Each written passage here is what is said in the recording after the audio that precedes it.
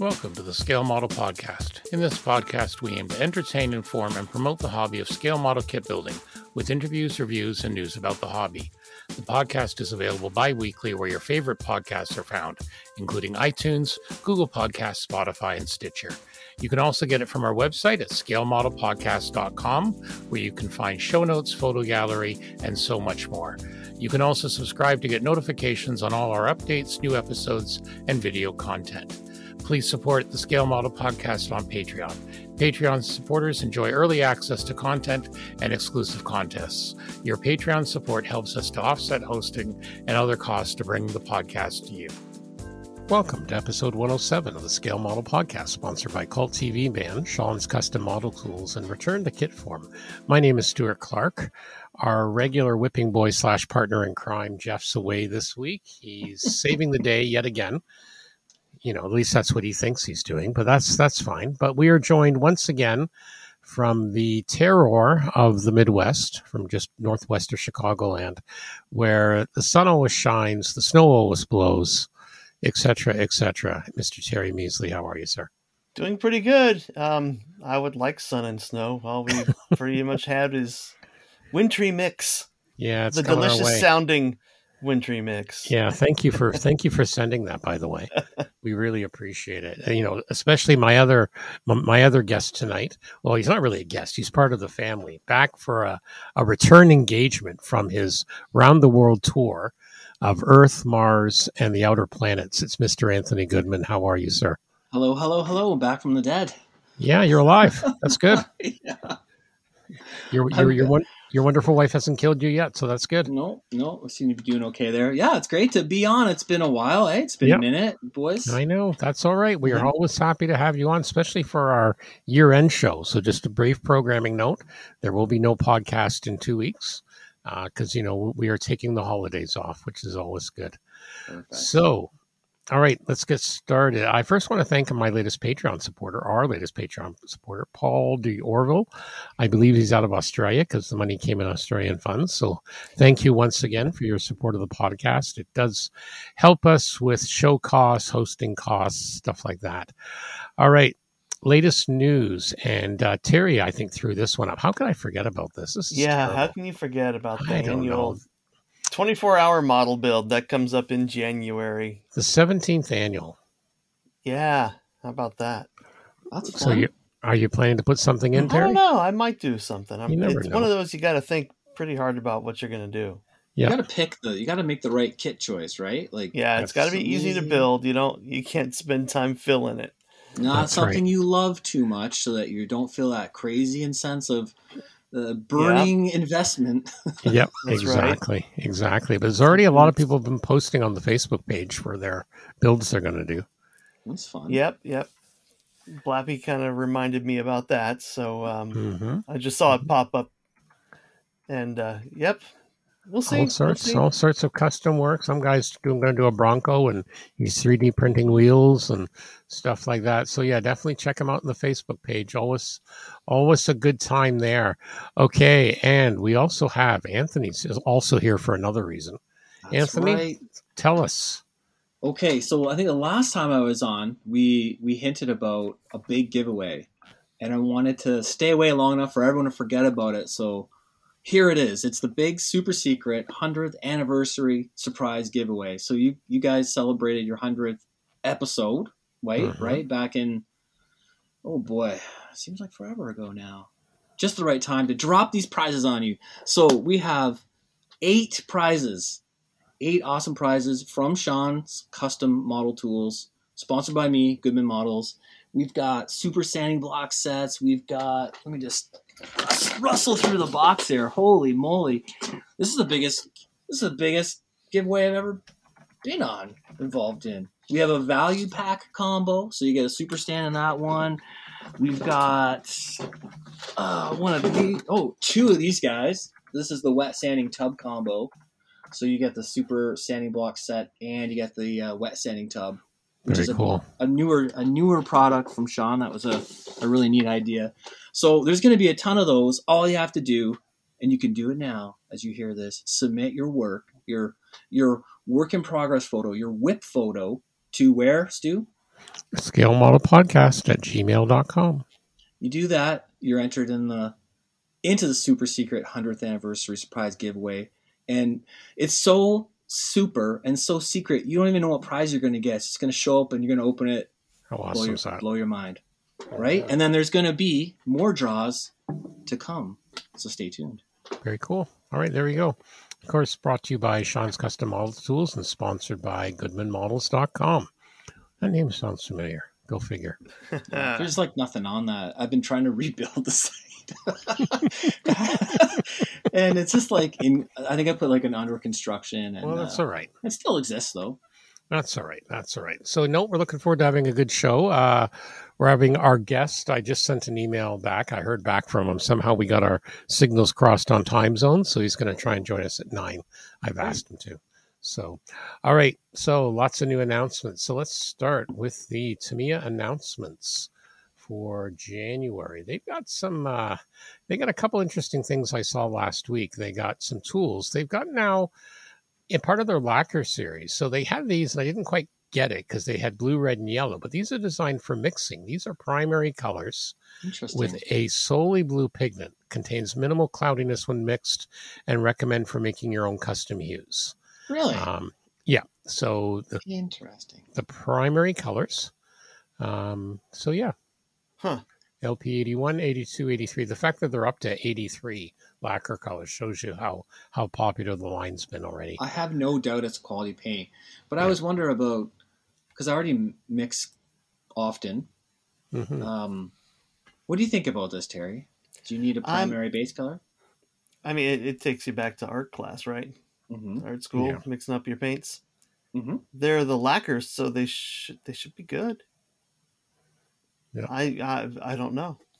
Well, they definitely think there's a market for it, so we'll see what happens. Be interesting to see. I wonder how much. Investigate that if I think about it. Yeah, you know what? I'm wondering with the yellow, because I do a lot of prop tips. And up to now you normally have. You have to put like a pink primer or something to really get a good yellow. I wonder if this would be any better. So we'll have to see what happens. So, well, I think you're right about the pink primer really makes it rich. Yeah. But I wonder if this will work without the primer. Kind of reminds me of some of the paint for the minis lines, like Games Workshops and that. Some of these companies now, like Vallejo too, they have like a 1-coat paint now. Like it's extra, not thick, but just the idea is for speed painting.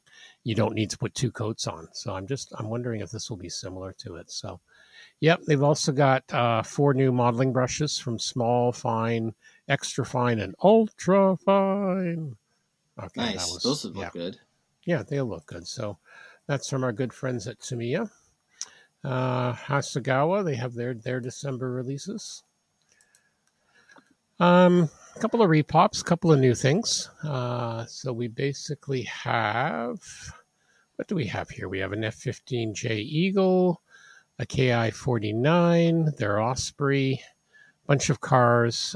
We did talk about the Lightning II and the Aggressor's markings a while back. Yep, and there's this one, the 72nd scale version of it. Yep. It's not the. And then there's one here called Walker Machine Iron Gear. Looks like something from an anime part. Yeah, Animation Walker Machine X Zabungle. Oh, I think it's Zabungle. Zabungle? Okay. Yeah, that's like a pretty classic 80s Japanese anime. So looks like those mechs. Yeah. Yeah, they had some really wild designs, but to be honest, I've never seen it. But I'd be curious about it for sure. Just got really that period in the animation. 80s are definitely coming back. So. Oh yeah. So yeah, that's from Hasegawa, and then also on the sci-fi realm from Fantastic Plastic, their latest classic rocket ship series. They're really kind of going way back when. This is from a book, Lester Del Rey's Rocket Journey, 1 to 288. It was a old classic book. I remember reading that years ago, 1952, juvenile sci-fi novel. So it's a traditional winged bullet. So definitely, something you could have fun with. You could do some other work with it. Yeah, that leaves a lot of. It's a very fairly simple design. So you could do some scribing details or. Yep, the price point's good. $45 plus shipping. Yeah, 5 inches. Yep, 8 pieces, 1 to 288. Pattern and casting by Millennium Models International. So definitely a throwback kind of thing. Nostalgia selling. That's what we're saying. So yeah. All right. So also, Special Hobby announced they're going to do a re-release, of their Henkel 177A and 148. So this is going to be a big beast. They're saying it's one of the more popular kits people are always asking about. So they're doing part of the original molding, but they're also doing 3D milled some replacement parts. They will offer small parts in a much higher quality compared to the original parts. And again, some nice screenshots there. Now, Terry, you said you have one of these you won at a raffle? Yeah, I have a 177. Yeah. I have the, it was released as, I think, MPM initially. Right. It was one of the flood kits. So right. It's just the kit. It's in a bag right now. Right. I wanted it at a raffle. I'm not. I don't know. Some of the details and photo etch in that look very nice. Yeah, they do. I don't think those were original. No, I don't think so either. To the kit. Yeah, so that'll be kind of cool. And then from out of Poland, Lukograph. I saw these just because the engines look just wonderful. So they're working on their first flying boat, the Lornier Type L 132 and 148 scales. So I put 2 links in the show notes there. I thought, yeah, I did. The first one goes to the Facebook page showing the engines built up and painted. And the second one showing the kit. It's a very nice looking, attractive single engine float plane. 160 euros for the 132nd on pre-order, or 109 euros for the 148th. So, they have so much stuff. Lukograph. Oh, they do so many nice things. Yeah. Where are they from? Exactly. Poland. Yeah, they're out of Poland. Yeah, no, they've been it's worth just looking through if you like any of the biplanes for the most part. Oh, yeah. They have the Havilland Dragonfly. We talked about that one before. Yeah, a lot of nice stuff. Have you guys ever seen one of these up close? I haven't. I'm tempted to get a Dragonfly or that Dragon Rapide, just to see it.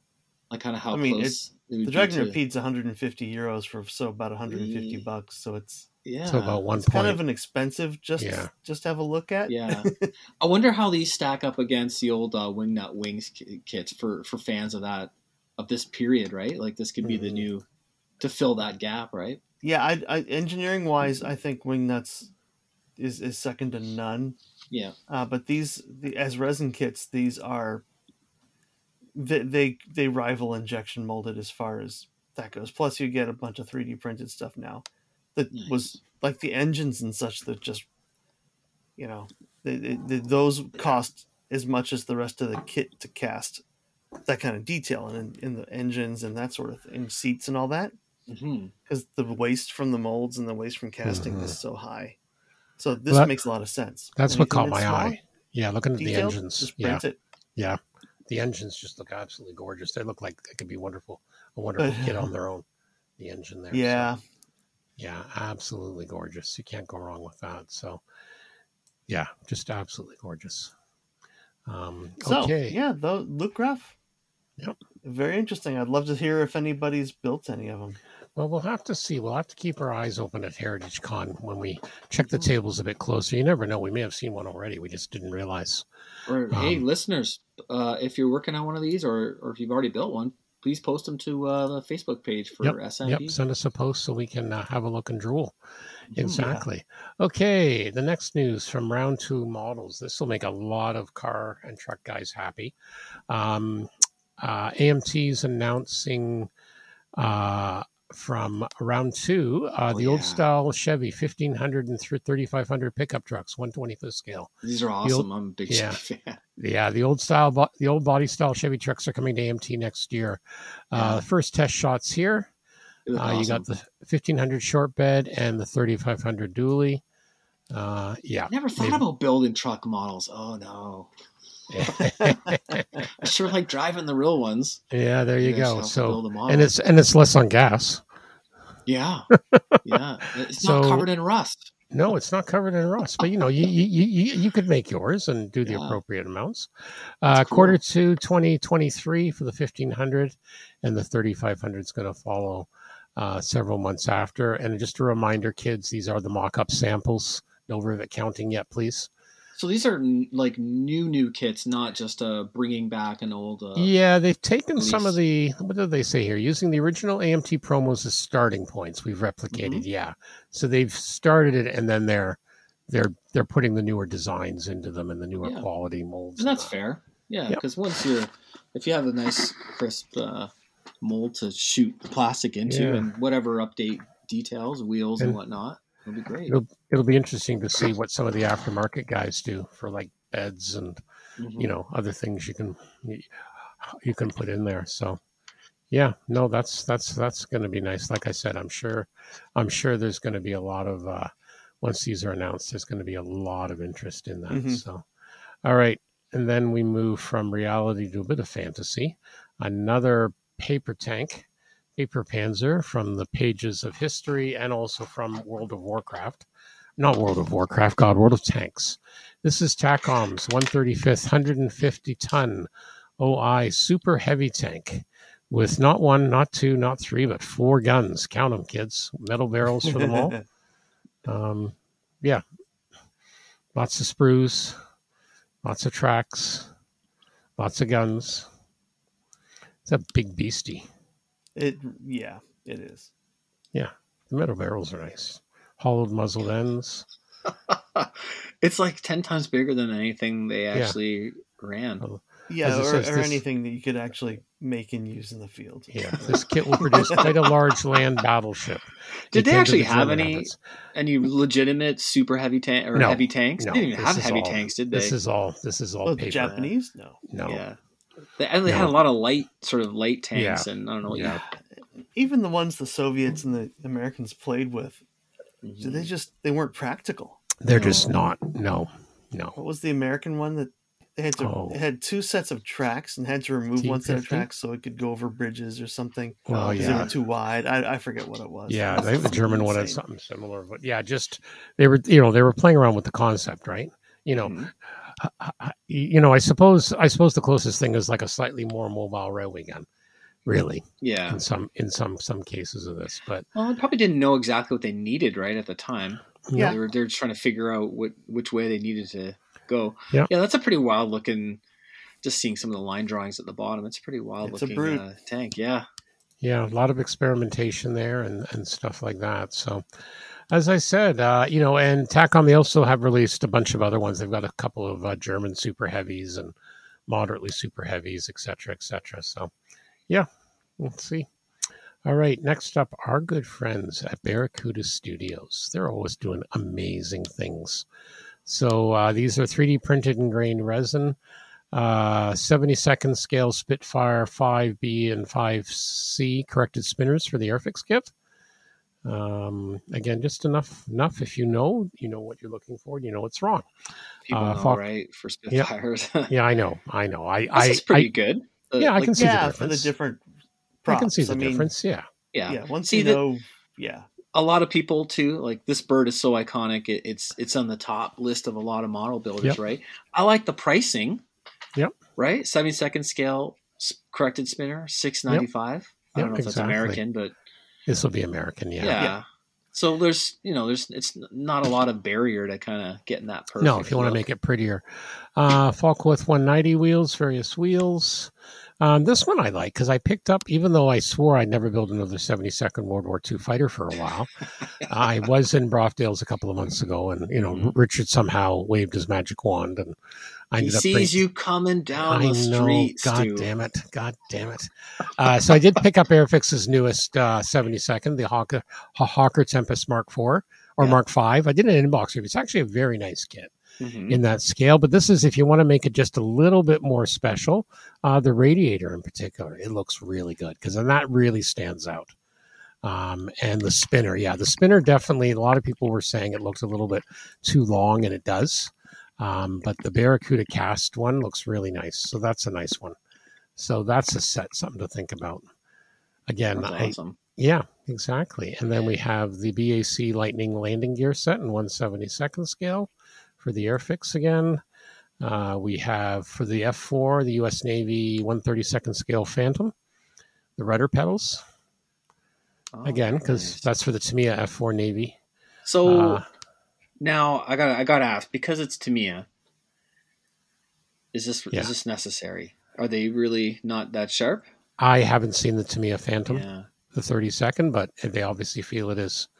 And again, it's pretty open, right? Like it's, the F4, those big kits. There's also multiple types. Yeah, that's true.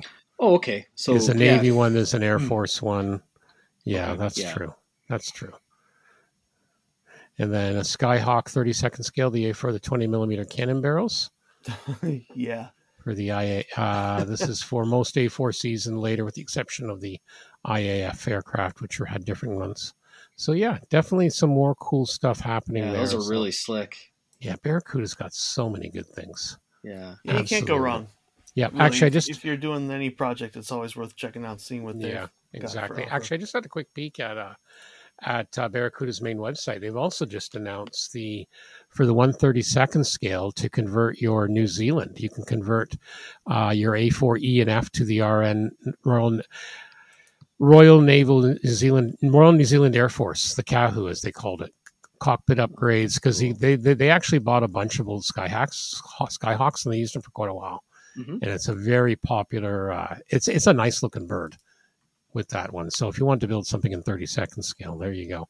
Classic. Yeah, that's $21. $21 for a 32nd, and it comes with a lot of stuff. It comes with the tail, the nose, a lot of stuff. So yeah, that looks very nice too. So well done, our good friends at Barracuda. Yeah, I love getting conversion kits that, I don't know, but the average model out there, or you listeners, if it's usually you get like the one or two kind of main or notable liveries in a kit, but I always kind of see these other things, right? These other things that catch your eye, and you're like, it's maybe an air show or just some picture in a magazine or whatever that you're like, oh, I wish I could build that, but it's always so much work if you were kind of left to your own devices to get it done. But it's great when there's little kits, because there's still enough challenge there for the model build, but not that you're getting into like a slugfest where it's going to take forever. So yeah, kudos to Barracuda for getting those conversion kits. Some of those things like the spinners, different props use different spinners, and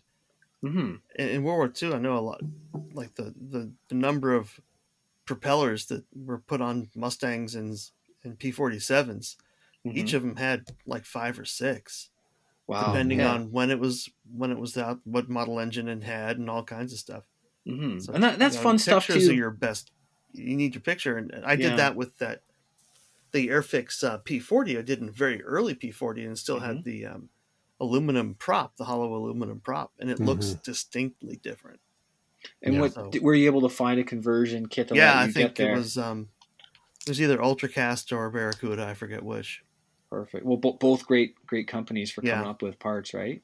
But there you go, and that's another really neat thing to bring out to the hobby shows. You get to see something a little different than the box art one, which is nothing wrong with that. But it's cool to see something going a little different direction. Yeah, and some of those things don't take that much effort, especially when you have a decal set or something for markings. Like, it used an uncuffed prop. I guess I have to do that. But that's all you had to do. You aren't going to go through a lot of effort, but yeah. Something different. Something different. It's always eye-catching. Always good. Okay, special hobbies. I like special hobbies because they do a lot of emails. They don't just rely on Facebook. They update the site. They send weekly emails. I like these guys, so I promote them as much as I can. They did kind of their end of the year newsletter. So it's interesting, as they say. We do live in a rather interesting time now, and even though 2022 has been a bit turbulent, it's apparently for them it did not have an impact on the sales of their kits. In this year's new releases sold simply like hotcakes. So here's the top 10. Most of these are in 72nd, unless I say otherwise. The Mirage 3, the Bugatti, that French racer plane. I think that's the one where the pilot sits prone, if I recall.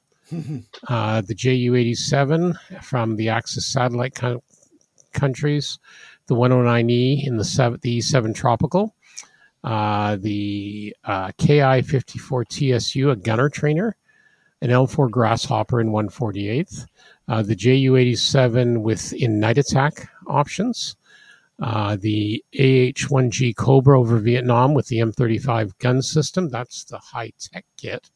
It doesn't list a scale there. What scale? 48th. Oh.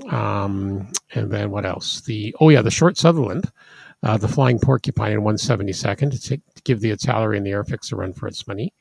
And last but not least, the Panhard 178B 47 millimeter gun, late turret. And again, they've talked about the, we already talked about the HE 177 coming out. They're going to do a 2-seater Viggen in 1/72. They're going to do some more resin, etc. So, yeah. And it looks like they are going to try and attend the Nuremberg Toy Fair this year.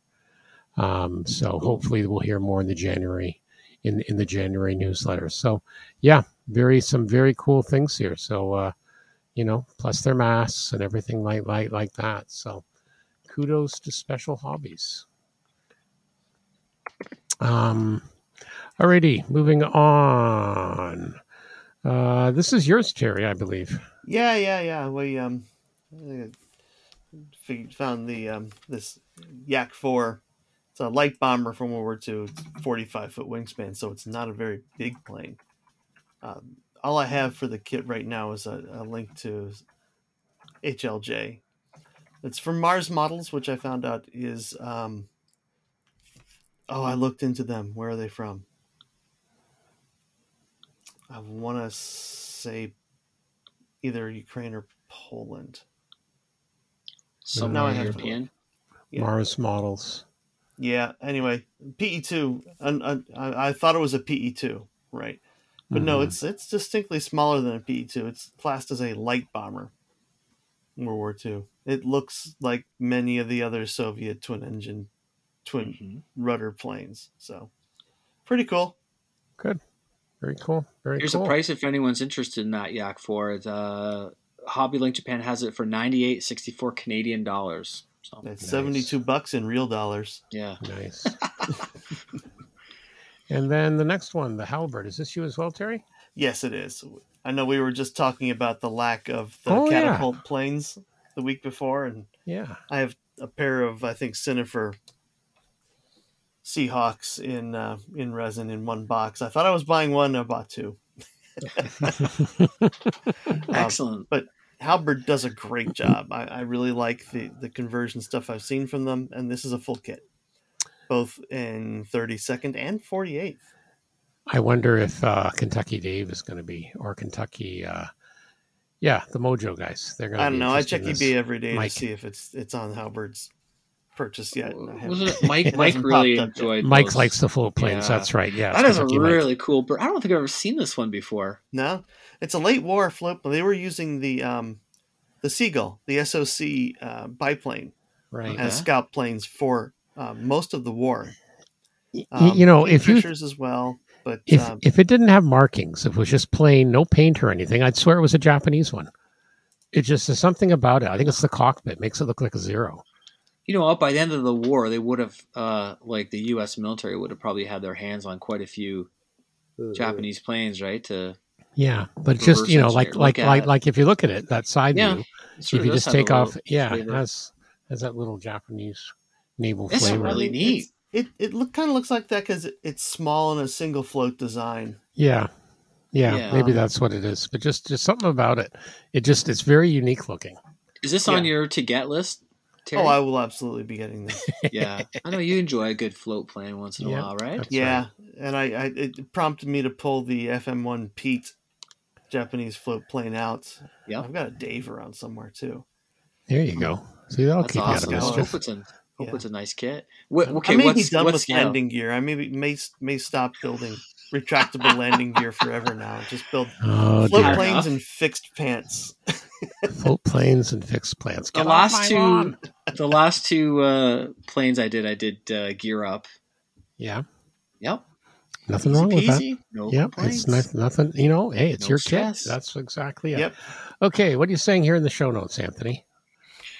Let's see. What do we got? I got nothing new. No. But you're asking me about a Hawker link. Yeah, I don't know what you're talking you about. did it. You mentioned your inbox link to. That yes, I will put that in. I think you should share that far and wide with our listeners. Yes, the Tempest. Now I know what you're talking about. Yeah, see, because I know you were putting lots of putting lots of updates on Facebook on your page as you were going along there. But throw your video up there. I'll throw that video up. Okay, all right, now I'm with you. Okay, see, folks, this is how the sausage is made. All right. Coming new from our good friends at ScaleMates, because you know nothing new ever comes out. A little slows down a bit at Christmas, I've noticed. But okay, we're going to start out with a company, Ishini Hobbies, and this is, I've been told by my colleagues here pre-show, this is probably from a video game back in the 80s. Yeah, Zinshi, I think. Zinshi, okay. Zinshi. Yamato, or Zinshi. You know? Yeah, okay. So one of you give us the score on this. This is like a neat looking stuff here. Yeah, it's quite a few. Okay, so maybe some listeners might remember. I thought it was a fairly popular video game called Metal Slug. It was definitely Japanese. I want to say early 90s. Well, it's not just Metal Slug. It looks like it's Metal Slug 3. This is Metal Slug 3. And you can still get it on Steam. Yeah, it's very popular. I saw that. You can get it on I've been looking for a nice shooter. Yeah, shooter game. Yeah, so you got to control this neat little tank, a very kind of cartoony, like science fiction-y looking tank. It was a really fun game. Obviously, it has a loyal and enduring fan base, and obviously some sequels. But these are like little kits of various vehicles from Metal Slug 3. I love it. Well, you know, back to the video game times, right? I'm not super familiar, but I bet you a lot of people will know that name. So, Terry, do you have any memories of playing that game, or you recognize these vehicles? I know of it, and I've seen the little Metal Slug tank kits from the first one, and they're great. They look hilarious. These are great. Yeah. I love the drill slug. It's got a giant bloody drill and a couple of Gatling guns. Like, they always had it had these giant like tread. It's like totally cartoony design, right? But it just had a really neat look. It was super fun to play, and it had a Gatling gun tail. Yep. Right, and of course it had like a little stubby cannon on the front on the turret, and they got the sub here. No scale, obviously, but who cares? These look fun. Yeah, these look fun. Yeah, I'd like to see what they are. Yeah, actually, go to HLJ and see if they have them. Yeah, you have to check out. Okay, then Plamax Minimum Factory. I was going to say Putin, but it's not the Russian president. From the next day. Looks like from another series. They're just like weird. Looks like some birds or something not doing well. I don't know what that's from. With white heads from Max. It's got to be a Max Factory. This could be, I think the next few could be characters from various anime. Like it could be like a mecha or there's so much of that stuff getting put out now, and a lot of IPs are getting a bit of model love because there's just a huge market, I think, for like sort of kind of half model kit, half toy figure kind of kits where you put it together like a 3D puzzle. You've got something to put on top of your desk. It looks like the character from the screen. I think a lot of Good Smile companies doing an awesome job. Like they've been putting out all the Pat Labor kits. I'm a huge fan, and they're really fantastic. Working on one right now. Now you're saying some of these might be only available in Japan at the moment? Oh, I was actually talking about the Good Smile kits you can get. Okay. I was referring to Bandai's Gundam kits, which have become very. It's like those limited edition ones. We covered that. Even make it out of the country. Yeah, we actually covered that story a couple of months ago because again they were getting they had to crack down on the resellers. Big time. So they basically said we're only going to make these available in Japan. Yeah. And unless you're an authorized dealer like HobbyLink Japan or something. HobbyLink Japan has like they have nothing. Yeah, they have like but apparently 1,000 listings. Yeah, I know. I think what they were trying to do was to limit how many kits, even by legitimate wholesalers, how many kits were being sold out of the country. Yes, exactly. They've got these different sort of flagship stores, right? There's that like it's called Gundam Base, and I forget what city that's in. There's like the Tokyo Gundam store, and so you literally have to go to that store to get that kit. So they're making the copies, and I think what was happening, and maybe you guys recall this, that that the local fans, like the people in Japan, weren't getting at any. Oh, and they were getting pissed off. Yeah, they weren't getting any kits because they were that's all their main. being And they're 80% of the sales. So you want to keep those guys happy. Yeah, so I think they were kind of missing out. And then obviously there were some rumblings, and then here we are now. It seems very difficult to get anything. Yeah. The prices have really kind of jumped up, right? Which and it seems to me every release that comes out is always a P Bondi, which means premium. Mm-hmm. So it's limited, higher price, same plastic in the box. Mm-hmm. And then, or you'd have it's a store limited edition. Right. So, best of luck to you. It's probably overall bad, maybe good if you're trying not to buy too many, like me. Yeah, I know, but you know what? I've been watching some YouTube videos out of Japan, and it's like you see the lineups at the stores. Yeah, for when they have a new release. It's crazy. It's like magic cards. Yeah. Probably just as expensive too. But I wonder if it's having the I mean, it's probably not having in some ways the opposite effect, because I know you can cruise on Facebook and find out these small little sellers that they live in Japan, and they set up their own little basically apartment sort of shipping service. Yeah. So they'll take your order, they'll go down, take the train down to Gundam base shop, they'll buy 10 of this and 5 of those and package them up and resell them and send them out of the country. Yep. But at a really crazy markup. Yeah. Well, but again, I can, when you look at the number of units they make and they sell, you can see why they want to keep the local market happy. Like, you don't want to risk alienating those people that are, every week anew or every 2 weeks, they're standing in line in the rain, spending big bucks. So, for sure. And you know what? I know that they've had Bondi as a company's had its share of issues stemming from COVID, where they couldn't get, products made. Mm-hmm. They're having factory shutdowns or having all the same issues, probably issues getting material to make the kits and all that stuff. Mm-hmm. So shipping issues, of course, were a nightmare from Japan for a while. Yeah. So it is what it is for the moment. It reminds me of the early 90s when if it had Gundam on it or it was from Japan, it was like, it's $100. It's like, that's a $12 model kit. But anyway, Yeah, it happens. It happens. Yeah. Okay. So that's kind of what's new and exciting. A lot of stuff there. Things are starting to slow down a little bit for the holidays. Mm-hmm. But like I said, so this is like why we take a break. The industry stops to enjoy the holiday as well. So exactly. All right. So let's talk a little bit about our good friends at Cult TV, man. Then we're going to have the interview with Dr. Strangebrush. And for once, we haven't done a pre-interview. He's actually going to, in real time, he's going to join us in about 10 minutes, but we're going to do we're going to record that one and just pretend we have. So here we go, all about Cult TV Man. Here's the latest news from Cult TV Man. Always exciting things happening from them at culttvman.com. And, of course, culttvmanshop.com. So a couple of things. There's some new kit announcements from round 2, and new box arts come their way. 3 reissues for spring 2023.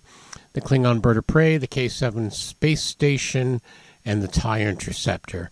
The Bird of Prey is a reissue with new box art. The kit was last reissued in 2016. The K7 is a reissue of the kit with the photo box cover from the original release. I'm sure some of you remember that. And the TIE Interceptor is an upgrade using the body of the regular TIE Fighter. That's in 1/48 scale. That'll be a nice looking kit with that. So you can pre-order those right now from our friends at Cult TV Man at culttvman.shop. And then if we look what else is coming, lots of Glow Monsters and more from Atlantis. The Mummy and Wolfman are actually in the warehouse now. They're going to be shipping those like now, starting on Monday actually. So you've got the Lon Chaney Jr. Glow Mummy, Glow Wolfman. There's also the B-26 Invader Bomber in 1/67 scale from Atlantis. A F-100 Super Saber 1/70th scale from Atlantis. The Eldorado, the Cadillac, 1/32. Those are reissues. The Tom McGew and Mongoose Dragster 1/32. The Jungle Jim Vega Funny Car 1/32 as well. And the Japanese Chai Hai Type 97 Medium Tank also available. And then they also have the Guillotine is back. This is the special art box edition from Doll & Hobby GA. This looks really, really nice. They also have a very limited number of the Metropolis store display. So if you definitely want to get that, you definitely want to jump on that pretty darn quick. Anyway, that's some of the new stuff. Check them out at culttvmanshop.com and let them know the Scale Model Podcast sent you. All right, time for the interview section, and we're really pleased to have this special guest coming to you from other, maybe slightly lesser quality podcasts. They're going to love me when I say that. Mr. John Miller, a.k.a. Dr. Strangebrush from Model Paint Solutions. John, how are you tonight? Feeling fine. How about yourself? Not too bad. I see those boys from Kentucky have you drinking bourbon. Yeah, that's caught on. Yeah. Their cohort in crime, Jim Bates, a Scale Canadian. Wow. Yeah, yes, he got me turned on to Bullet rye whiskey, and yeah. We Canadians, we actually do that.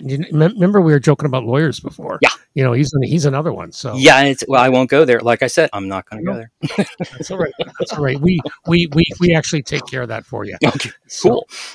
Yeah, no, and actually, because he's also planning to hopefully make it up to our Heritage Con show. Yes, in March. Yeah, he keeps making threats. So Jim's good at threats. We'll have to see. He's good at threats. We'll have to see if he actually, comes through with it. Although I have a feeling if he does, I'm sure the Mooseroo Cup judges will be increased by one. So something else I can bribe with. I mean, convince, right? Not bribe. Right. All right. So you're a fairly semi-regular on the Plastic Model Mojo, and I joke they're an awesome podcast, talking about great tips you've had about airbrushing and tips and mixing, and it's really good. Well, first off, I'm on the Mojo a lot because, to be honest, Mike and Dave did some digging and found some stuff on me back from my college days. Oh dear. Yeah, so the letters started coming and the demands for the show, and so what can you do? So anyway, it's pretty sad. Well, it is, and I've thought about going legal, but that's another story. Anyway. To just start with maybe some of the basics of just handling an airbrush, right? Yeah, well, you know what? I thought first, why don't you give the company a plug? Model Paint Solutions. Okay. ModelPaintSol.com. I never do that. Well, we want you to. I appreciate that. It's ModelPaintSolutions.com. That's right, okay. Model Paint Solutions. That took all of about 5 minutes to come up with, but there it is. And it's a company I started when I retired from being a chemistry professor and doing research and beating graduate students. And I've had a lot of fun doing it, and I've met a lot of really great people through email and phone calls. And what I will say about the company, if I could, in a nutshell, is I'd like to think what we bring to the modeling field is an approach to preparing your paint in a reliable, reproducible way. Mm-hmm. So you're not going to be adding thinner, adding paint, changing pressure, and doing some kind of incantation. Every time you go to mix paint, you can go to the same 20, 30, 40% mixture that you did before and have it behave exactly the same way. And most of the stuff on the site is basically, to be honest, repurposed labware that I used for 25 years in a lab every day. And it makes preparing and storing. After you make a 30, 40, 50, whatever % solution of paint, you can make enough and seal it in a pharmaceutical, grade container that you'll have that mixture ready to go years later, even if it's a lacquer. So that's what I'd like to think that we try to bring to the sport is this approach to painting. Awesome. Now, of course, also just as important, how is your VP of Operation, Head of Human Resources, and the Assistant Director of Research, Dr. Dieter Marie von Steenbeck? Yes. She now has an additional assistant in the form of Duncan O'Reilly. Duncan O'Reilly. Yeah, Duncan O'Reilly, who is about a 97.4 pound yellow Labrador. There you go. Who runs our Terry's, shipping and receiving. He's doing a very good job. That's good. Yeah, so Excellent. Always tough to find good staff. it's very I good. have Yes. I have 2 feline staff. Anthony's got a couple of felines, and definitely. and Terry's a fellow dog man, just like you. Yep. So You know there what? you go. I'm both. Many years ago when I was first going to college, I wanted to be actually a veterinarian. And I ended up Did getting, you? yes, Okay. I did. And I ended up getting into biochemistry and research, and I went that direction towards med school. But I probably should have stuck to my guns and become a veterinarian. I love cats, but Well, to be there you honest, go. I want Exactly. I don't want to make anybody angry. I've had many over the years, and if you make me pick one or the other, I'll take a dog. But Well, that's all right. but Either way. I do love cats. Yep, exactly. Yeah. Okay, let's talk a little bit. So let's assume that someone, because we have listeners, and you often see listeners saying, "I want to get an airbrush for the first time. I want to." Let's kind of start with the basics, and then if we have time, maybe we'll talk a little bit about acrylic paints. Sounds good. And we'll go there. So off you go, sir. And Okay. if you want, we'll just stick our hand up if any of us have a question, and we'll go from there. Okay, sounds good. So let's just think about you're sitting down at your bench there. You're going to do some painting, and whatever paint you're going to use, be it acrylic or lacquer, here are some basic tips that hopefully you'll find handy. So you sit down, you put your brush in its holder there. Take some of the thinner or whatever you're going to be painting and put in the paint cup and let it sit for 2 or 3 minutes, maybe 5 minutes, before you add paint. And what you're doing there is you're allowing that thinner to percolate through all the threads and all the little nooks and crannies and galleys and stuff throughout the entire brush. And the idea is you would rather have those little nooks and crannies flooded with thinner versus paint when you first put paint into the airbrush. So putting thinner in the brush and letting it sit for a couple of minutes is an investment in having a much easier cleanup on the back end. Let's take just for a second, let's take the opposite. If you don't put any thinner in there, you go right to the paint, like I did for years till I started trying this trick and realized, wow, this really makes cleaning, a big difference. You go right to the paint, you're introducing paint to dry metal. And of course it's going to stick. So put a little thinner in there, put the brush in your holder, let it sit for a couple of minutes, blow that thinner out. And now you're going to be left with, no thinner in the paint cup, so you won't be diluting whatever your paint is coming in, but at least all the metals and threading and every stuff in the brush will be filled with thinner. So that's step number 1. Add thinner before paint. Then let's say you go ahead and add your paint, you dial in your pressure, you're shooting away, everything's all grand with the world, and you don't watch what you're doing, and you run the brush dry. And the moment you run out of paint and you hear that, right? Mm-hmm. That's the sound of paint drying to the inside of your airbrush. Yeah, makes sense. Yeah. Mm-hmm. So when you're airbrushing, every once in a while, take a moment, look inside that paint cup. If it's starting to get low, add more paint. Again, it's an investment on the back end of having a very quick and easy cleanup, right? Versus spending hours or having to break the brush down. And just as a brief digression, if you follow some of these suggestions that we're going through right now, you won't end up having to break your brush down every time. And I say it to a lot of guys and they go, wow, that guy's full of that. I've been breaking my brush down every time for 20 years. And well, you can do that. That's a quick way, though, to broken parts. Yeah. Broken threads. Yeah. And yeah. If you don't need to do it, like the tolerances are so tight on these fine devices, right? Right. I think it comes out there. That's exactly right. That's what. Yeah, and all the threads are so fine, and every time you're tightening on them, you're doing a little damage. So anyway, I've had a lot of guys who broke the brush down religiously every time.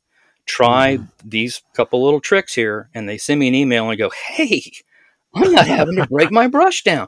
No, and it's much easier on you and the brush. So it makes sense because I always remember, I don't break mine, but I still get in the habit when I switch from metallic to non-metallic, I still break it down. Sure. Even though, it makes sense. Sure. And you know what? Now I'm not saying don't break your brush down. Let's say for a second, you're shooting a Mustang, you're shooting AK Extreme Metallic Aluminum, and you're just rocking and rolling and you run that brush dry. Yeah. And unfortunately, you ran it dry with a metallic versus running it dry with a paint, which you might be able to get away with if you do the 3 soaks trick, which we're going to come into now. But if it's a metallic and maybe your next step in the building process is a flat coat, probably want to break that Hummer down and get that metallic out. So, but anyway, so second suggestion is don't ever let the brush run dry. Now, let's say you've done painting your model and you have a half a cup of paint left. Don't point it at the cat. Don't sorry guys, or the dog. Don't point the airbrush at the garbage can and let go until you hear that wah, right? You've made more work for yourself. Go ahead and decant that paint hopefully into a container from Model Paint Solutions, and put your screw cap on that thing and put that Hummer back on the shelf, and that paint will be ready to go next time you need it. But you didn't run the brush dry, right? So now you have removed the paint, you've finished your painting, and now it's time to do cleanup. So what I suggest here is, again, sticking with the idea of never letting the brush run dry. The first thing I do is I'll take a tissue or multiple Q-tips, and I'll get most of the paint out of the paint cup. That's where a lot of the paint is in the bottom of the paint cup and sticking to the inside of the paint cup, especially if you're shooting an acrylic and you get the little acrylic, boogers that the dried paint on the inside. Get all that don't worry about the paint inside the airbrush at this stage, because remember, it's wet. And as long as you keep it wet, it's going to come right out when you hit it with some thinner. So I'll clean the paint cup out as best I can. And then I'll put some of my cleaner or my thinner, whatever you're using. I'll put that in there. Now, I'm going to try to describe this next trick. And I introduced this trick to a good friend of mine here in Seattle, and he flipped for it. And so far, everybody who's used it loves it. And I'm going to try to describe how I do this. So after I put thinner or cleaner in the paint cup and blow that out, right, I'll put some more thinner in there in the paint cup. Now, imagine in your mind a cylinder and a piston going up and down. Right. Imagine the paint cup being the cylinder, and imagine the ball of your thumb, the meat of your thumb, being the piston. Okay? So what you can do, I'm tempted to grab a brush because you are guys in video and you can actually see this, but what you can do is grab the brush, pull the lever back. That's important. Pull the lever back, and then with your other hand, use the ball of your thumb and push down with 3/4 of a paint cup, full of thinner. Push down, and you will see a stream of solid thinner come right out the nozzle and right out around the needle. And it's almost like a jet wash, as opposed to blowing it where you've got a mixture of air. You can just take this whole column of thinner, blow it right out the nozzle with the little piston trick with your thumb, right? And then make sure you still have some thinner in there. Work the lever back and forth vigorously. And this is the point where we get to what I call 3 soaks. And the idea is you put that paint cup, or you put that thinner or cleaner in the paint cup. You then put the brush in its cradle. Work the lever aggressively, and then go away for 5 minutes and do a decal. Okay. And then come back, blow that out, fill it up a second time, a second 5 minutes, second decal. Come back, blow that out. Do that 3 times, 5 minutes each time. What you'll find is that those 5-minute incubations, if you will, allow whatever paint that's solidified inside the brush to go back into solution. And it's much easier to let it go back into solution with time, just sitting up against thinner, versus having to take the parts out and actually scrub the paint out. Makes sense. Yeah. Makes a lot of sense, yeah. And there's one more trick you can do there, and that is do the 3 soaks in a shot glass. Well, can I have 2 shot glasses? One for my whiskey and one for don't mix them up. Don't mix them up, for God's sakes. Don't mix up the paint water. But you can't, if you get a shot glass, and you get the kind of shot glass that has a heavy glass bottom, so there's some weight to it, right? And you can take some of your thinner or your cleaner, and especially if you're using a pencil style airbrush, you can set that down, nose down first. If you have the guard on the air cap, the needle will be protected, right? Yeah. Then you can set the brush down in this shot glass for your 3 soaks. Then if you stop and think about it, you've got thinner in the paint cup, thinner in the column or in the hole, all the way down to the air cap where the needle, you got the thinner submerged, or the needle submerged in thinner. Now, if you submerge the air cap in the shot glass, you have the outside of the nozzle submerged in thinner as well. Yep. You know what I've done? Key parts of it. Yeah, you know what I've done in the past? I've it's like a trick I learned for soaking old paintbrushes where you use like a clothespin. I've taken a clean cup, put some thinner in, put the airbrush, clipped it on with a clothespin, so it's just above. Yeah, and done that too. So yeah, similar idea. Yeah, cool. That's a neat idea. So that the 3 soaks method, whether you do the shot glass or not, just doing the 3 soaks, right? So now you've done your 3 soaks. You blow the brush out. The last thing I like to put through the brush is the Tamiya Pink Top Airbrush Cleaner. Yep. It's a lacquer, so it doesn't smell real good. But I usually put a half a cup of that in there. I'll work the lever. I'll pull the lever back. I keep saying pull the lever back before you do the thumb piston trick. Because if you fail to pull the lever back first and then you push down, that pressure is going to go back against the master seal. Right. So as long as you pull the lever back first, he says for the 7th, 8th time, pull the lever back, then do the piston, all the pressure will go down and towards the front of the brush, not the back of the brush. So interesting. So I'll let that sit, pink top. I'll blow that out. And then I get to what I kind of like to call the lawn dart maneuver. What could possibly go wrong here? What could possibly go wrong? But before we get to the lawn dart maneuver, I know we're limited on time, but real quick, why the lawn dart maneuver? This came up because I had a very good friend of mine in Seattle who builds for the Museum of Flight. And yes, what kept happening was she was switching from one type of paint, lacquer, to acrylic, and she was having it turn into cottage cheese on her. She couldn't figure out why. And really what was going on there, and what happens with any of these brushes, any of these pencil style brushes, or even pistol grip, is you've got the needle going through a master seal. And what can happen is thinner, especially because it's it's a very low viscosity. It'll wick onto the back side of the master seal, and it'll stay there.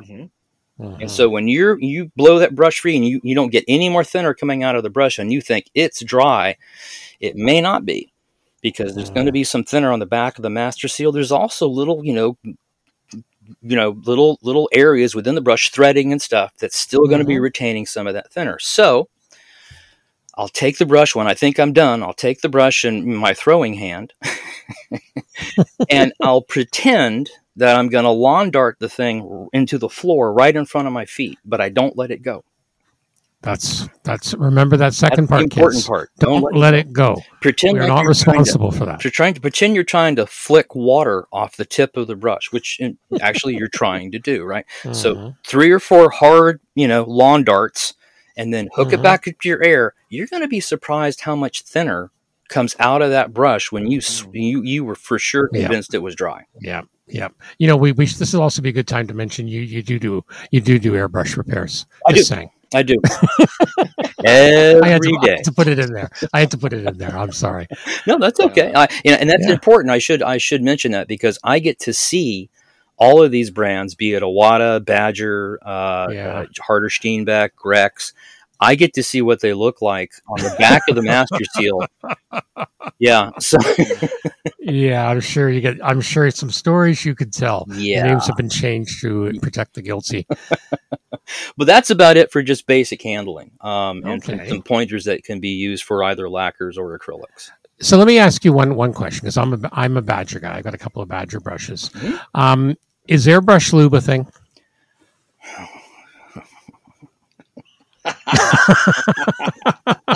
I'm just asking, because you see it out there. You're talking about that green alien stuff that. Well, okay. Well, whatever. Yeah. No. Badger makes their own brand. Yeah. Is it just glycerin or something? Yeah. So. Is it needed? Can you tell I'm just having a hard time with this right now?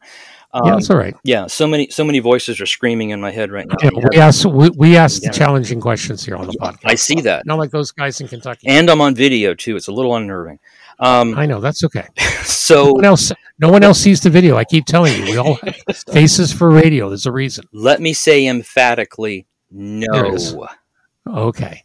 Okay. All right. I can't say it enough, and I know I'm going to make some guys angry, but I cannot say it enough. No. Right. If you're having a needle that's binding, even after you have it in thinner, I would say let's look at what the mechanical issue is that's causing the needle to bind versus covering it up with green goo. I know I'm going to torque some people off.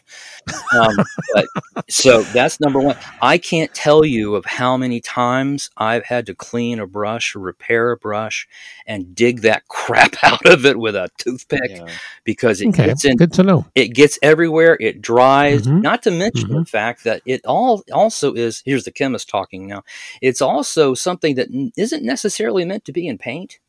Right. Yeah, that's the thing that I always thought. Yeah. You know, you're adding it into your paint and air mix, right? Yeah, exactly. I for the listeners, I held up a bottle of the Super Lube that everyone has. I have 2 of those bottles. I really like it on not anywhere near the needle per se, but in my trigger and in the I like it because sometimes that gets a little thick and it gets dirty. I am so glad you asked me about that. And that's something I probably should have added earlier is to lube or not to lube. Talking about the airbrush, guys. To lube or not to lube. That is the question. And there's our episode title tonight. So much for the rated G yet again.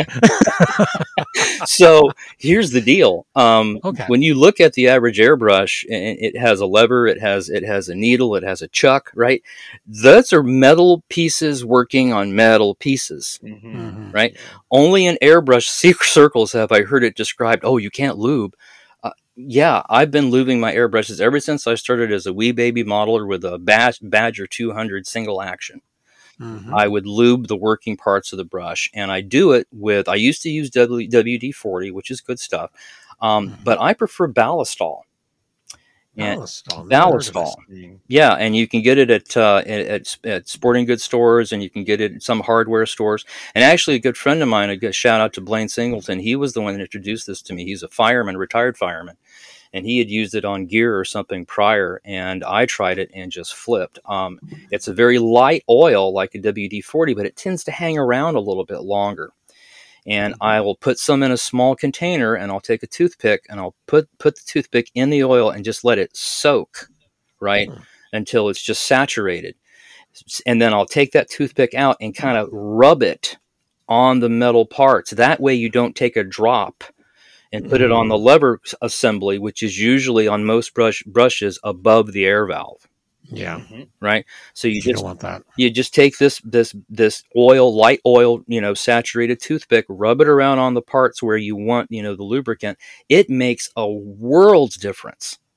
And anytime I'm doing fine line where I really need, like, say, a millimeter wide or less fine line, before I start working, on that model, I'll take a moment and put a little bit of lube, especially, I use almost all Harder Steenbeck, especially on the lever group, which is the metal to metal. I'll lube all that group down, and it makes a huge difference for how smooth. You want that smooth action, right?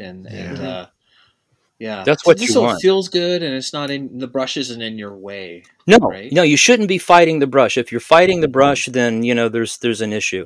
So take a step back and reconfigure your brush, either lever wise or tip size wise or whatever. Yeah, you shouldn't be fighting it. Yeah, that's and then that's awesome. I'm glad I asked the question. Yeah, that was a good one. Okay.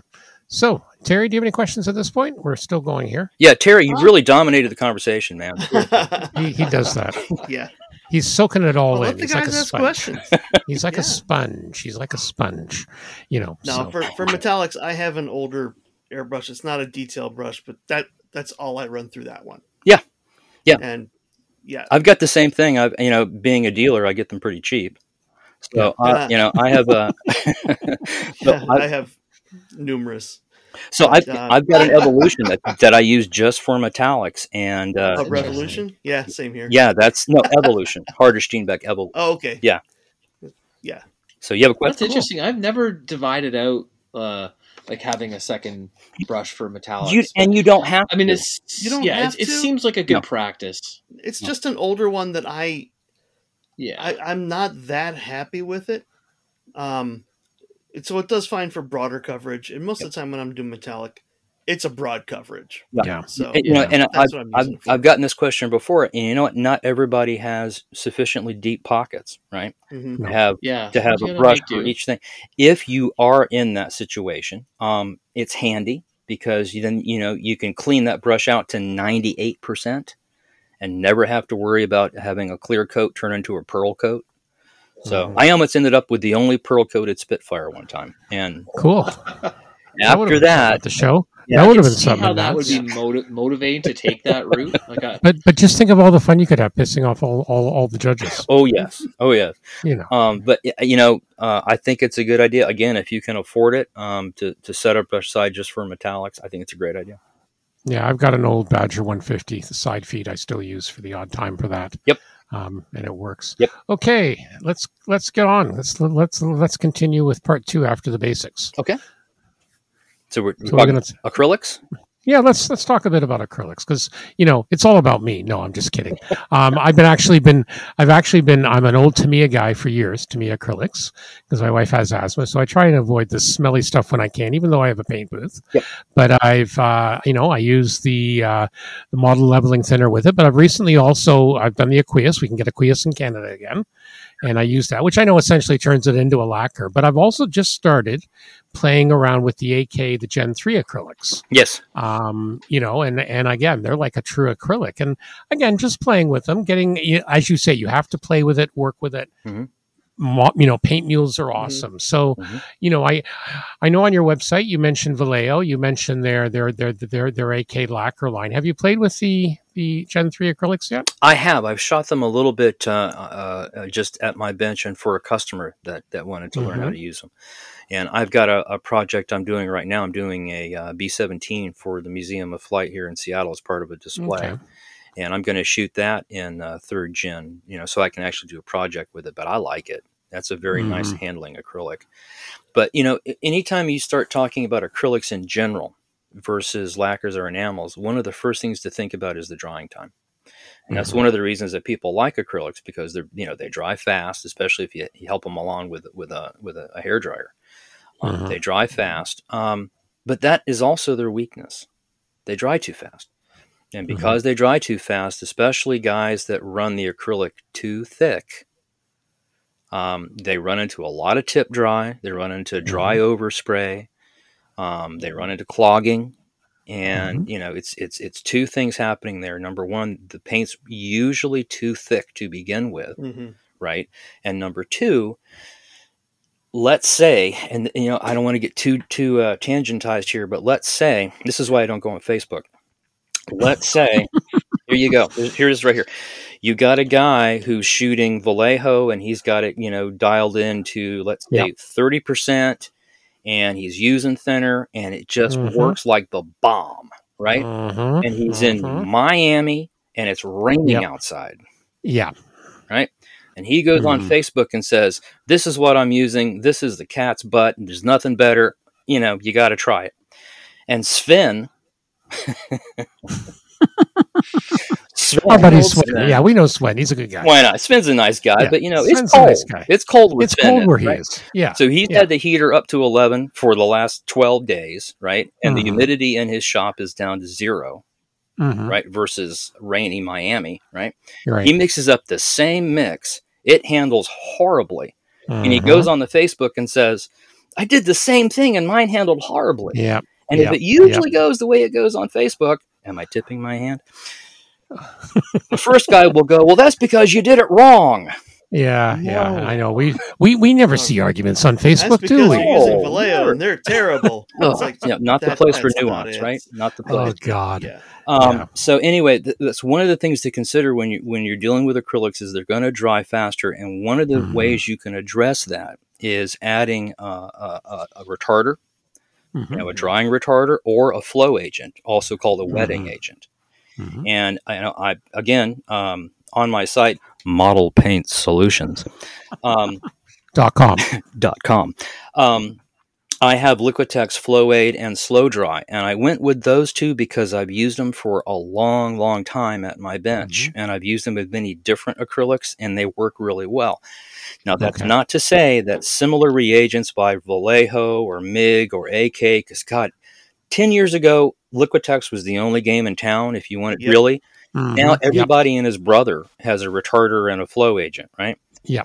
All of them work roughly the same.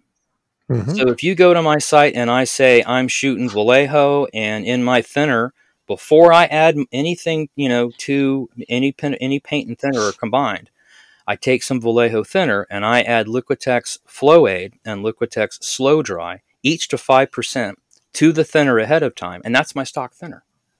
Okay.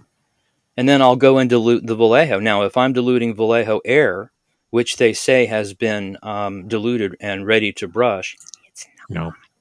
No, it's not. It's too thick. In the miniature painting area, it's kind of diluted almost to the point where you would hand brush with it.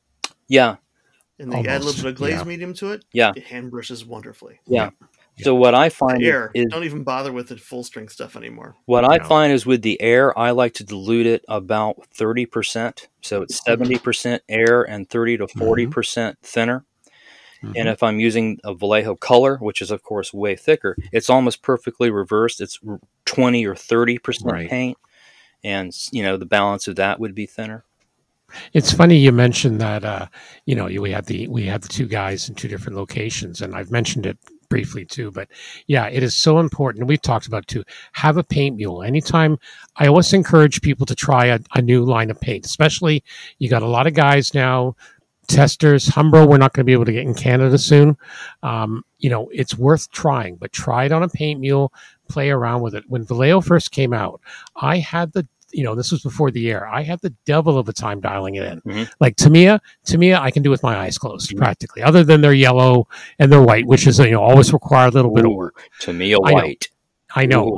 Anyway, as you know, it requires a little bit more. You got to turn the brain on, but it wasn't until I played with it for quite a while and I got the ratio. And this is what I found with the Gen 3 thinner. And I also got some of their real color lacquer. But again, before I even put a drop on the actual kit, I played around with it, tried some different mediums. I always like trying the manufacturer's thinner anyway. Yeah. Just to see. Yeah. So I do that. But it was funny when I did the AK, I did a full test. And, one of the things I was very surprised with, I added a bit of Vallejo Flow Improver to it. Yeah. The AK Gen 3, and it's beautiful. Yeah. It just adds an extra little bit. Yeah. People don't believe you, but I also put in the article, I said, you've got to play with it. What works for me will not work for you, maybe. I have not met an acrylic yet that doesn't benefit from a little bit of Flow Aid, especially, and maybe even a little bit of. I have not met one yet that doesn't benefit from it. That doesn't exist. Yeah, it doesn't. Very much so. Yeah, very much so. Yeah, so that's the first thing dealing with acrylics is think about adding some flow or wetting agent. Think about adding retarder. Think about decreasing maybe your dilution. A lot of guys, for some reason, when they first start shooting paints in general, they land on 50% paint. Just because it seems like 50% paint, 50% thinner. And it's too thick. For a lot of paints, 50% paint is too thick. Not to mention the fact that we haven't even talked about doing fine line versus doing general versus doing clear coats or primers. And if you really want to get the best that your brush has to offer you, you probably want to change the dilution of paint that you're using if you're going to be shooting a fine line. Versus the paint that you're going to use if I'm shooting the wheel well of a P40 or the landing gear of a P40, where I just want coverage. Right? In which case, I'm going to be thinking about 30 or 40% paint, depending on the brand. If it's just general spraying, right? If I'm doing fine line, again, depending on the brand of paint, I'm going to cut that down to between 10 to 20% paint. Right. Right. And again, try it on paint mule first. Yeah. And, and just to cycle back, if I could, to the paint mules are great. But what I also suggest doing is if you can just get a sheet of styrene and when you start your model, take that styrene, put the same primer that you got on your model. Let's go back to our P40. When you do the OD green, put the OD green on your piece of styrene. When you put your gloss coat, put it on your styrene. Excellent tip. You've got the same layers of paint Yeah. on your Yeah. your styrene, and then when it gets to that point at the end of the not end of the model, but at the end of the finishing process, or I should say the beginning of the decal process, when you go to put the decals on this finish that looks perfect, but you don't know if that finish is going to be good against Solvaset or Microset or Microsol or Mr. Setter, Mr. Softer, whatever you're using, whatever decals you're using. So go back to that sheet of styrene that has all the same layers of paint in the same order that your model does, and test your decal solvents on that. Excellent tip. Excellent tip. Good. That is a Excellent good point. tip. All right, that's going to be a good point to end it for now. All right. Now we always ask our guests, because we're going to have you back anyway, but we always ask the same standard 2 questions. Okay, so we always ask, what's currently on your bench? What's currently on my bench? I'm doing the 48 scale Tamiya Yag Tiger in an ambush scheme. Okay. And second to that is the Revell of Germany B17F in the livery of the Green Hornet. That's going to look nice for the museum. Yeah. Yeah, that'll look great. Well, you'll have to send us some pictures and we'll add them to the show notes. Definitely. Definitely. The other question we always ask, and this is good because you're not only a hobbyist in the thing, but you're also part of the industry. Where do you see the industry in 5 to 10 years? Oh, goodness. Well, I mean, that's... I know it. You know what? There's no right or wrong answer. I'm just curious what your thoughts are. First off, 3D printing is going to be everywhere. You know, and we're going to end up with kits that are almost entirely 3D printed before it's over, right? So techniques for removing parts from 3D lattices, that's going to play a bigger part in future modeling techniques than it does right now. And I'm tackling a 3D printed Citabria. I was fortunate to own a 1946 Champ. I've always wanted to do, civilian style air, and this is the closest I can get. And just getting it out of the lattice work without damaging it was a new set of skills for me. So I think 3D printed parts is going to be something we're going to have to deal with. And let's face it, I don't see a lot of youngsters at any of the meetings. No. And the youngsters I do see at the meetings are doing Gundams. So that's where the market is. Yeah. And, exactly. Yeah. Okay. All right. So we are definitely going to have you back, sir. Great. Thank you for the awesome tips. See, this is what I love. I've heard all your stuff on the other podcasts, but I still learn new things, and I'm sure my fellow host has as well. Any other questions, gentlemen, before we let this guy go? John saved all the best bits for us. Right? Of course he did. Of course he did. It's the video, guys. I'm just feeding off the energy. We do video. They don't do video. See, that's a mistake. Oh, okay. Yeah. I'm going to actually take this up with Mike and Dave. Yeah. That's a mistake. I know. I'm just saying. We're not going to share it, but you got to see each other. We like it when we talk. It's good because you kind of pick up off each other's Yeah. nuances and stuff like that. And video is the future. So Agreed. But I suspect that both Mike and Dave do the show. Well, I don't know if they're wearing any pants, to be honest with you. So I don't want to go there. No, let's not even. I'm just saying it. Yeah. and you can imagine when Jim joins them, right? Oh, the silliness. Just See, I'm trying not to imagine that. So I know. Well, I keep hearing a vicious rumor that one or both of them may end up in Hamilton at Heritage Con too. So. Ooh, I'm just saying, like I said, they might try and directly bribe the judges, but we'll be happy to have them up here and show them some Canadian hospitality. I love it. Yeah. Exactly. I enjoyed it, guys. Thanks. All right, an absolute pleasure, John. I'll be in touch with you in the new year. That sounds good. You guys enjoy your All right. evening. We'll talk to you later. To meet you. Bye-bye. All right, bye. Same. We'll bring it back. Okay, bye. So we're gonna talk a little bit about what's on our bench, and Anthony, I'm gonna start with you because it's been a while. Yeah. I've been. I think last time I mentioned, I am trying to attack all my shelf queens and the projects that have gotten away from me. So I'm still on that track. It's come along. I'm pleased to report some good progress. Nothing. I did finish one Gundam kit last month, so I'm happy about that. And that was one that was it was one of the early high grade kits, so it probably came out 20 years ago. So there you go. That's one off the Awesome. Well, actually, in my space, it shuffles from one shelf to the other. It's like a shelf of started projects and then a shelf of finished ones because I don't have a proper display. Yeah. Display case. But I have the next one that's really coming due is my my VF4G Lightning from Macross. Very close. I'm just doing decals.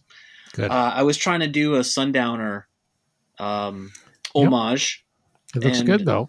Yeah, thank you. And I had a bit of a mishap with the. I mean, don't tell anyone I told you this, but it'll be our secret. So everyone knows what the Sundowner looks like, and I just mean you guys know what it looks like. So I painted it all red, and then I couldn't find decals to fit this thing, right, for the life of me. So I just found a picture and like shrunk it down, and then cut my own masks. Yeah. So then that was a lot of work. And then I painted red, the whole thing red, and then put white on it, as one does. Then, and I actually thought it turned out okay. Yeah, but it ended up being pretty thick. And then I was trying to make my own masks for the N and the J. Right. And I thought I would just make 4 masks, right? One for the shadow, one for the main color. Makes sense. And I just couldn't get it to work. It was like it was just kind of bleeding all over the place. It was too thick. I couldn't get enough layers on there to actually show up. Right. So I just had to sand them down and redo the sun pattern. Yep. And now I'm gonna do I'm gonna go back to decals. I'm gonna make something work. All right. What scale's that? 72nd scale. Let me have a look. Yeah. Did I not give you? Was that one of the sheets I gave you? Yes. Yeah. You gave me. Okay, that's what I was thinking. Okay. Yeah, you gave me a sheet, but it was 48th scale. So actually, was it 48th? Okay. Yeah, that's what I was thinking of. Okay. I'll double check. Yeah, I took the decals and I scanned them, and then I printed it, shrunken to the correct kind of the sizing I needed because it's a fictional plane, right? Right. Right. So, and then I just cut it out. And it was great because the old memory kicks in once in a while. Yeah. I knew there was something, and I was thinking, was that the one I gave him or not? But cool. But no, it looks great. You showed us briefly pre-show. All the picture there on the show notes for the listeners. Definitely. I'm happy. Really, it's sliding into home right now, which is what I said. Go. It's great. And then the next thing I think I have on the go is my Type 89 Japanese IFE, which I've got painted. And I put on there's a few decals there. So I've got the placards on and I've glossed them and then I put it back in the box. So I kind of hit a plateau, put it away, get the next one out, kind of move it, advance it a good step. There's nothing wrong with that. Put it away and I can cycle through these 11 kits. 11 kits. Don't tell anyone I tried to put white over red. I won't say it. Shh. Secret safe with us. No one listens to this, right? No, we'll be fine. Okay, Terry, what do you have on your bench? Oh, it's all about what's going to be off of my bench. That's true. Yes. Excellent. So the Turbo Cavalier Mustang, the master, whatever master models or what have you, that turn brass stuff. I wanted to get a real pitot tube on the thing, so I got that, installed it, painted it. I can call it done now. I just need to take pictures of it. Very cool. Excellent. Yeah. And the P43 I'm calling done. It looks good enough. That'll be done, and now I have to find space for them in my cabinet. Isn't that always the way? I know. Shove more stuff toward the back. I got one cabinet left, and that's exactly. And it's a small one. You get to that point where you got to start deciding: do they go into boxes or the old stuff just go out? I did that earlier this year. Put a bunch of stuff into a crate. Yeah. Then you decide. So, what else? The other Christmas birds are done. Yes. So since this won't be released till right about when I'm down visiting my parents, I can let people know that this year was a belted kingfisher. Very nice. Well, I'll make sure I won't release it till Sunday morning. Does that work for you? Sounds great. Okay. We won't. I sometimes release Saturday night, but I won't release till Sunday morning. Great. So embargoed. Yes. Until, and they look great. Thanks. Yeah, well done. Awesome. Jeff also complimented. He saw that. He said, "Poor fish." Yeah. So occasionally I'll do a little bit of behavior. like the flicker, and it was looking at some ants, about to eat some ants, and that kind of thing. Kingfisher without a fish is just, it's incomplete. So Right. the minnow was actually a lot of fun to do. Yeah. Well, exactly. No, it looked really good. I was really, really pleased. You always do a great job. It's something different, which is cool. And I know you say your family loves getting them now. Yep. There's that expectation. It is. The package comes like, what is it this year? Yeah. Lord help you if it's late or you don't do it. I always seem to run down to the wire. Yeah. No, they look good. I knew you were working on them early this year, so you mentioned that. And I mean, literally just finishing this weekend, and that's a week before I'm going to be giving but them away. You know what? So. But you also had life events happen, so yes, that's perfectly okay. So to take a break, I'm building some aircraft for the Pacific build, model airplane maker Pacific build. I'm building a pair of Mitsubishi Babs. From Fine Molds, and these are every bit as enjoyable as the KI-14 I built from. It's looking good. I saw the pictures already. Yeah, I'm at the point now where I'm building engines, and the one of them has the kind of the open cowl. The older version has the single bank open cowl, so you'll see everything in there. Yep, that'd be nice. Yeah, I'm not adding a lot of stuff. I'm just doing what's in the box. Cool. So Anthony, that troublemaker we know from Ottawa, Chris Wallace, model airplane maker, he's doing a Pacific aircraft group build. Yep. As long as the aircraft saw the Pacific, you can build it. It's 6 months to do. I'm just saying, not that I'm trying to start anything. Not that I'm trying to start anything, but Chris, I've never joined a group build. I've always been I know. I'm the same. It's my own mental prison, but I know. But 6 months. 6 months. It's all Terry's fault. It's all Terry's fault. Terry suckered me in. You want something? I've got it. I'll send it to you. Yeah. Well, I'm pretty focused on the Shelf Queens, but yeah. Lo and behold, there's a crazy variety of stuff in it. I probably do. And he said anything as long as it's seen the Pacific. Pacific 1941 to 45. Yes. So it's got to be aircraft. Okay. Model airplane maker. I know. Rules. I know. I actually I do enjoy his blog, and I've kept up to date with that. I always enjoy he is joining us again for Heritage Con. Excellent. So he's already booked his hotel room, so he will be there once again, and we'll have him in the hot seat. I don't think I met him. I don't think you were. We had him upstairs, but you were running around. So no, he was there. He did a guest spot. We'll make sure we have you up there. Definitely, he's a really good guy. Good builder. I think I was on after him. Yeah, I think so. You were running around. All your fans were following you. I saw the groupies judging, and I had a bunch of entries. It was fantastic. No, that was an absolute great day. Okay, as for me, there it is. Oh, there's one of them. Yeah, and it's good. It's Fine Molds. Fine Molds. Yep.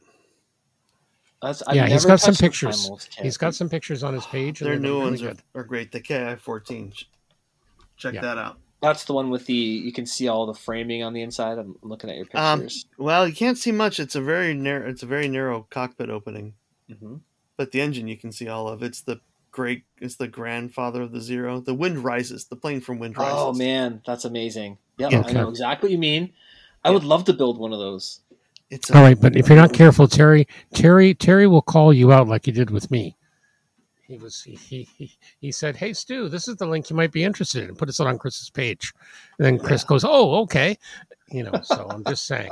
You were going to build something anyway. I know, but you know what? Yeah, because I'm normally a little bit like Anthony. I don't like group builds, but this is 6 months, and I was planning to do a Beaufighter next. So it's nice to get back to the World War II. Not that I have enough Spitfires to keep me going. Until the cows come home, but that's fine. All right. Anyways, there weren't Spitfires in the Pacific, were there? Oh yeah, Seafires. Yeah, there was. Oh, okay. Yeah, I just don't have a lot of. I didn't have a lot of RAA.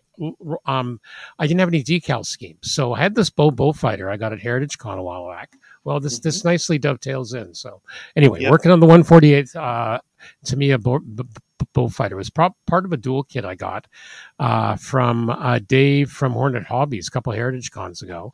48 scale, nice looking kit, but I didn't have any Australian Air Force decals for it. So Mike from our club, he was nice. Mike Hill was nice enough to provide me with a set of decals There you go. So far, just starting to build it up. Looks good. I did play around, although I was sick, though. I caught the big COVID last week. So that just completely stopped the mojo in its tracks. Mm-hmm. Even when I wasn't sniffing and coughing, I look at the bench and go, no, brain's not there. Yeah, sometimes it's hard to just get going if you're feeling a little bit under the weather. Yeah, so I did do, but I did do I've got the interior painted. I'm starting to paint up the cockpit, and I did try something new I'd read about before, because when I do some 48 scale Spitfires, I normally have these little paper seat belts that I got a while back, and I want to get some more. But I've read about some people, they use Tamiya tape, they double-side it, so the sticky's inside, and they'll either paint it themselves or, whatever. But I thought, let me try putting the decal on. The decal's not bad. It comes with a decal for the landing gear, the seat belts.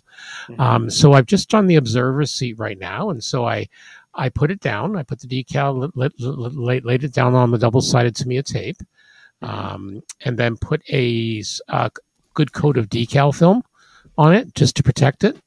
Let it dry overnight, and then I trimmed it out. It's actually not bad. It's not bad, considering I probably wouldn't pass the test if you wanted the cockpit open, but with this observer seat, the clear part's going to do a little bit of distortion.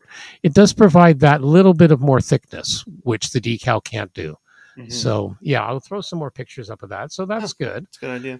Yeah, so I'm really enjoying it. I haven't built a Beaufighter since I was a kid. I built a 72nd scale one. So as I say, this is the 48th one. Nice looking size. Going to do the RAAF number 30 squadron. So that's a very popular squadron down there. So looking forward to doing that. I've still got that little Bandai X-Wing, the 1-to-144 one, the tiny one. I didn't finish that yet. I still have to put the laser lances and some stuff on that. But again, nice little palette cleanser in between. So yeah, just been doing that. Just will slowly getting better. So I'm hoping, by the holidays, I'll have some time to get some good bench work in. Excellent. So we'll see what happens there. So yeah, so that's what's happening there. All right, let's talk a little bit about, even though we already talked about them before, our good friends, your good friend and my good friend, Sean's Custom Model Tools. Let's hear what's going on. Now we're going to talk a bit about Sean's Custom Model Tools, one of our other sponsors of the Scale Model Podcast. Some very cool things, both 3D printed and the Goodman Super Sanding Blocks. Let's start with the Microset and Microsole Decal Set Bottle Stand. This is purposely designed for the microscale set and sole. Most modelers over the years, they've tipped these bottles over. So this is a very handy thing. At $14.95, you can put them both together. They're printed in blue and red for easy identification. Comes with a black base, and they actually have little magnets on it, so it keeps them in place. Definitely a good deal. I use mine all the time, and I can well recommend them. Let's talk a bit about those Goodman Model Super Sanding Blocks, namely the Value Pack Combo for $28.99. You get the 80 grit, 180 grit, 220, 320, 400, and 600. Just an amazing set, just what you need. And you can also, if you want, you can also get a super sanding block stand for it, which also really makes life a little bit easier, helps things keep it organized. The other thing too is they have the awesome model tape dispenser for your various tapes. It's basically a 3D printed thing. You put spools of your tapes. It's got a little razor blade to help cut it, and it's really, really good design. So yeah, works out really well, and yours for $19.95. So check out these and other amazing deals at Sean'sCustomModelTools.com, and also on Facebook, and tell them that the Scale Model Podcast sent you. All right, awesome, cool things. Don't forget, we have the super secret 100th anniversary surprise good giveaway also by them. Check out our show notes at ScaleModelPodcast.com to see some of the details there. All right, moving on. Things we've seen. A stunning Macross diorama. I think this is the one I found. Yeah, this one just blew me away. This is from our good friend Brett. Which reminds me, Brett, my previous build before the X-Wing, I was building that Tomahawk, the mech that you gave me, Anthony. So I'm building that. It's an older kit, having a ball. And then Brett's building one of the Moscato custom resin ones and putting me up to shame. I got to give him heck sometime. It looked good. It looked really good. I'm just saying. But anyway, back to he's this. He takes his time and He does does, a really and that's fine. He's a great job. builder. Yeah. I was just chuckling. It's like, sure, try to show me up. That's not going to be hard. Anyway, so Brett posted this from our good friends at Return to Kit Forum. He's posted this on the 9th. Tell me this form of modeling isn't art. I don't know who the original builder is, but when I find out, I'll credit. Built by Twitter user Ann Coramati. That's from the looks of it. This thing is a Gerwalk in kind of the what I call Battloid mode. And it looks like it's like artwork from a book, but it's actually a kit. And the way the display is, this thing is stunning. The way he's painted it, or she, I guess, might be she actually. This is what a cool concept. Like this is just. You have to. Oh, there we go. Yeah, it's a Facebook link. Sadly, I'm going to look up the Twitter username. Oh yeah, they're out of Japan. But just an absolutely gorgeous kit. Absolutely the way they did it. Was it right in front? I don't see it. Oh, hang on. You know what? I found a better link for you. Let me put this one in here. I have seen people do the like the cell shading painting on especially Macross stuff. Yeah, it looks 80s and it looks phenomenal. That's a very it's sort of a common Let's go to that link there. That's the builder's Twitter account. If you scroll down about half a page, it's there. All right. Oh my goodness. Yeah, February 22nd. Look at just. So I'm seeing a lot of. So that's the Gerwalk kind of like the Gerwalk, yeah, floating above the. So that's the box art that they've recreated. Yeah, they've recreated the box art. Yeah, that's the 72nd Gerwalk VF1J kit. But like it's the painting style of that. First you look, you go, oh, it's box art, and then you go, no, wait a minute, that's a bloody kit. And that artist, his name is Tenjin, and he's become fairly famous among Macross builders and sci-fi builders. He's done all the Macross box art like for like 20 years. Oh, like it's a ton of kits. Yeah, and he's really good. He really has put his own style to it and has really banged out these works of art. That's pretty awesome. That's neat. It's you picked that one out. Force perspective. It's in this kind of half shell. Yeah. So like, what do you call those curves? There's a name for those curves where like they film TV shows, infinity curves or force perspective, or it's kind of got like that parabolic. Yeah. That's the way he's done it. It's a beautiful display he's put on it there. As you say, it looks like a part of an egg. And, so does he have a smaller scale Valkyrie to represent something in the background? Two other scales. Yeah, he's mixing scales. Like 200th, and then one of the miniatures, I think. Yeah, that's what it looks like to me. That's hard to do. And it looks really definitely good. Definitely the one up front's an actual kit. Yeah, that one's got to be 72nd for sure. Right, and then the third one in the way back is from one of the miniatures games. Yeah, right. Yeah, that's very clever. That stuff's really cool. Very cool. Very, very cool. Okay, the second thing under things we've seen, a treasure trove of vintage 80s Macross and sci-fi models discovered. This is this. This is something I found actually just today. This is coming from Macross World, which is the best forum I think going today for the Macross modeling community, which is I think fairly significant. Both Terry and I think are. Yeah, I haven't been there as much as I used to be. Yeah, but you're still a big Macross fan. It's just really, it's almost its own genre. It is. Yeah. So this interesting thing came up. This is unbelievable, and I think even if you don't know what Macross is or you have no interest in that, the original series and all the model kits come from that golden mid 80s period. And so there's all these vintage kits. They're around. People have them in their closets. You give them to your buddies. You can find them at shows. They get repop. There's new models coming out all the time. But somebody uncovered a massive stash of brand new factory packed boxes like from the mid 80s. So new old stock. Factory packed, factory sealed boxes of kits. 100,000 kits. 100,000 kits. Yeah. It was from a guy who I guess ran like a mail order. Remember mail order model kits that you were hunting for before, in the 80s and probably 70s, 80s, and early to mid 90s. So this guy had it was called the Galactic Trade Commission, and it was run by this guy Ron Downing.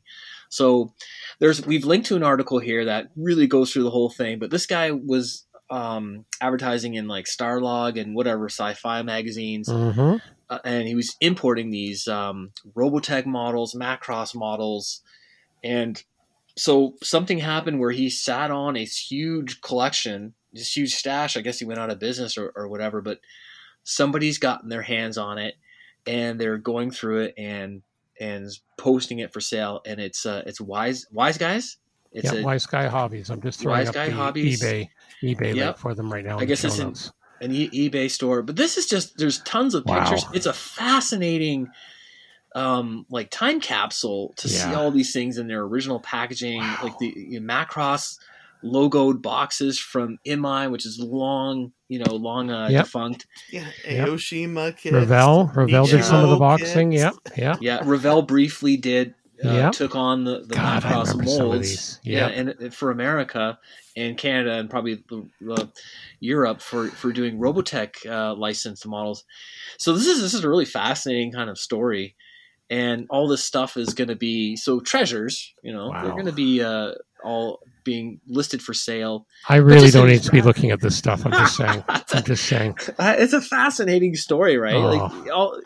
We all remember the kits we built as kids, no matter what age you are, and you always have a fondness or kind of a nostalgia for that period, right? That's why we always grab those, and then maybe crappy kits or whatever, but it's still fun to build, and you kind of you idolize it, and you kind of think about, fantasize, I would do this to improve it, or I would correct these details, or I whatever, right? And to see like hundreds of boxes of these, like, fairly rare things, it's pretty awesome and it's a really interesting story that they posted there about the discovery, the sort of the origin of this massive stock of stuff, and then kind of what's happening with it. So it's pretty cool. It really caught my eye. I mean, I've got a couple old kits, and they are fun. One I gave to you, right? You had and it was an absolute blast. It was fantastic. I still got a little bit more weathering to do on it, but but like, you know what? I'm just going through the guy's site here, and the pricing's not bad at all. He's got a IMAI Macross the Destroyed Monster 1/200 scale for like $20. Yeah, and that's a good price for that. You can't go wrong at all. Yeah. Like they're good kits. They were really well good for their time. Yeah, engineered kits for the mid 80s, and they're probably still fun to build. Yeah. But there's new kits coming out all the time that are a little bit more price point, but they're better engineered, they're better accuracy, they're better features, whatever. So, but it's a perfectly great project to have on your table. And they get repopped too, and they're not unreasonably priced. I mean, it sort of depends, right? If they get to kind of fall into collectors' hands a little bit, there's some resellers that jack up the prices. But I think for the most part, these are fun things to get. And an original pressing, sometimes they're a little crisper, right? They're a little sharper. Exactly. Yep, exactly. Because I'm thinking back. I'm just looking in ScaleMates here, see if I can find a year. And like 1982. The Destroyer was 82? 83, wow. Sorry, 83. Okay, that sounds they had one in 160th. Right. But as you said, they've done a new box. Bandai Spirits just released one last year. That same kit, exactly. Same kit, new boxing, because they just let them, they do a run, sell them out, let it sit for a couple of years, and then they do a repop, right? It goes back in the Disney vault, kids. That's the formula. And Bandai does that. I'm going to leave this tab open, Anthony. This is going to be fun. Yeah, but it's a really neat time capsule to kind of somebody's golden era of models. Look, mine. I was a little kid, so these were like the holy grail things, right? Yeah. So it's neat to see. Just a fascinating story, and I think there's been other similar stories too, like people finding like Verlinden stuff. You know what I mean? Yep. Another kind of well-known guy that really, really excited modelers and did some neat stuff, and then kind of like just went away, right? So then you find something, and it's kind of that. I remember how fun I felt, right? This is so cool. Interesting story anyway, but any more Macross awesome. goodness. More, we love when you come and show us Macross goodness. Yeah, we can never get enough Macross. At least I can. Okay, great little segue there, because we're talking Macross. Because you know what, we're also sponsored by those Australian kids, Brett and Chrissy at Return to Kit Form. Make sure you check out their website. You're looking for Macross stuff, newer stuff. Oh, awesome store. Check these guys out. Not to mention their mask sets. The mask sets are just beautiful. Yeah, Chef's just kiss. Beautiful. Yep, Chef's we love him. You also get to see what he's building.